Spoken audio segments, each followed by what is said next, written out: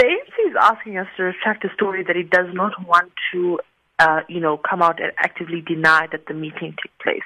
In their statement and subsequent conversations with the spokesperson of the ANC, he is not talking about the actual meeting that the Sunday Times is reporting about and the one that we reported before, that's the one at the Beverly Hills Hotel.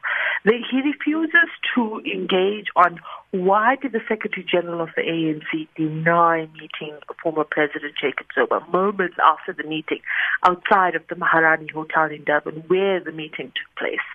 He refuses to explain why the Secretary General of the Women's League denied even being in Durban despite photographic evidence placing her in the meeting with Zuma and outside the hotel afterwards. We have done a thorough assessment of this. Before writing the story, we spoke to a number of people. We did not only rely on eyewitnesses or sources. We actually sent a reporter to the hotel to see if these people were there. And when he arrived at the hotel, he found Secretary General Ace Magashule there. He found Supra Mahumapelo, who was a former Northwest leader, and Thanduxolo Sabelo, etc., outside of the hotel. And when he asked them, did you have a meeting with the former president? They denied it. Now, when you say, how do you know this meeting was clandestine if it happened in a hotel? The answer is, why would you lie about it? Why would you actively go out of your way to deny having a meeting with the ANC, former President Jacob Zuma, if there was nothing sinister about it? That's the first question, that the ANC needs to answer. The second question they need to answer is that the ANC chairperson in KwaZulu-Natal, who I would think is the official voice of things happening in that province, said this was not an ANC meeting. The ANC in KwaZulu-Natal knew nothing about it, and they didn't even know the SG was in town. So, a question that I'm asking myself is, why is the ANC now rubbishing something it claimed not to be part of as a movement? So if you're saying individuals met, that's a completely different situation. So it's almost contradicting each other as to, did the meeting take place? They are rather choosing to rubbish, individuals, rubbish the media, rubbish reporters, instead of looking at the facts that we've gathered, the details in the story, that the meeting happened on the second floor, that the former president walked in with a stack of documents. Okay, let's hypothetically assume now, given that it is in dispute, that this meeting took place. Why is this significant? And how does it go on to prove that a plot is being hatched to actually oust President Ramaphosa? So let me take you back a few months, Sakina, and you would note that there was a report done, I think it was by the Sowetan at the time, that there was a meeting between Supra Mahumapelo and Jacob Zuma. And at the time, people were concerned. They raised it in the NEC meeting about why are these leaders meeting, what are the purpose of the meeting, and they denied it at the time. Then this, there was talk of meeting of the forming of a political party. Again, it was denied at the time. Now, this particular meeting, the reason why it's so significant is, firstly, the Secretary General of the ANC has been suspected of working with people, who were in the so-called NDZ campaign in resisting the leadership of the ANC President Cyril Ramaphosa for a long time. But this is the first time, and you would see in the story a senior ANC leader being quoted to say this was the first time they actually have evidence that he was part of those meetings and conversations. The second issue is that on Friday already there was a conversation, or rather there was a movement by this group to try to invalidate the NEC decision to disband the ANC in the Northwest. Supra Mahumapelo is a Northwest leader. He's a former leader.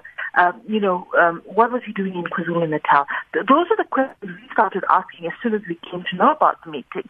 And then when we started posing more questions after the denial, it's come to know that many leaders of the ANC were aware of these meetings, and we found out that it was not isolated. It came as part of a number of other meetings. The one that we mentioned in the story was the one that took place before that at a hotel in Tlanga. So it's not something that was isolated. It was not something incidental that three people who were friends met up in a hotel in Durban randomly, and the Sunday Times decided to write a story. This was part of a series of meetings. This was clandestine. They lied about it. Your problem remains, Qaanitah. How do you prove that this was about a plot to oust President Cyril Ramaphosa? Sakina, how did we prove that Mcebisi Jonas was offered the position of finance minister by the Guptas in 2016 and we wrote the story? Is because we spoke to a number of people. People like Thanduxolo spoke on the record to say they knew about those meetings. We spoke to ANC leaders. We corroborated this information. We went far as to give specific details about specific, the fact that the meeting took place on the second floor.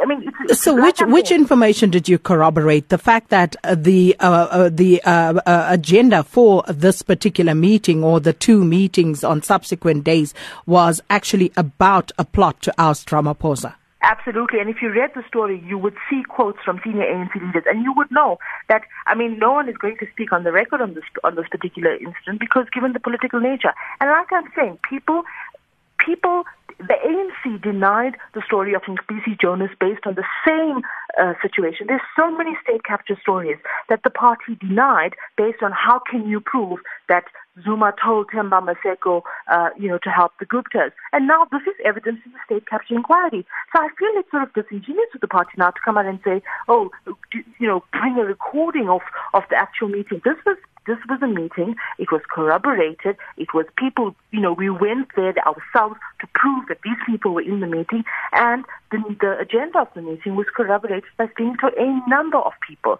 So, it comes back to the point of, how would you know the specific? It's the same question. We wouldn't have had a commission of inquiry into state capture if we did not run with the story that Mcebisi Jonas was offered the position of finance minister. So I really think the ANC now is, sort of catching on straws because for them they need to explain to the people, or to the party even, that, why was the meeting taking place? Why deny the meeting taking place? Why would the Secretary General of the ANC Women's League say definitively that she was not even in Durban on Thursday when she was seen at she was photographed with the former president. She was also in the hotel on that day. So people need to explain. And I think the reason why there's this kind of crazy response of rubbishing journalists and asking for a retraction of a story when they're not giving an alternate version of events. It's as if, we just sat up and made up a story when in fact this time, we really went at pains to say how can we corroborate each fact of the story, and by going there ourselves to actually find them at the hotel, and more than that, provide a picture so that people will know for sure that this meeting actually took place. Qaanitah, with regard to the report that a picture of a gun was sent to you, can you confirm that for us? Yeah, well, it was on Friday where I had a conversation with the Secretary General of the ANC Women's League, Meokgo Matuba. I had spoken to her on the phone about the story where she denied even seeing former President Jacob Zuma, which was, weird because she was pictured on Thursday, being in his company and standing behind him, the conversation sort of ended, and the call dropped, and some minutes later, there was a picture sent to me that was a picture of a gun. I don't know. I didn't know what to read into it. I sent a message back to say, was this meant for me? What I did was, to tweet out the picture to say, the ANC Women's League, let's explain why was this picture sent to me. There are people who are saying that obviously this may have some undertone of intimidation. For me, I would just sort of want to know, why would you do that? We hadn't had a conversation, via text before this, and so it seemed really random and peculiar to just have a conversation with the Secretary General of the Women's League and then her sending me a picture of a gun afterwards. And what did she say? What was her direct response to you regarding why it was sent? Her direct response was that many people use her phone.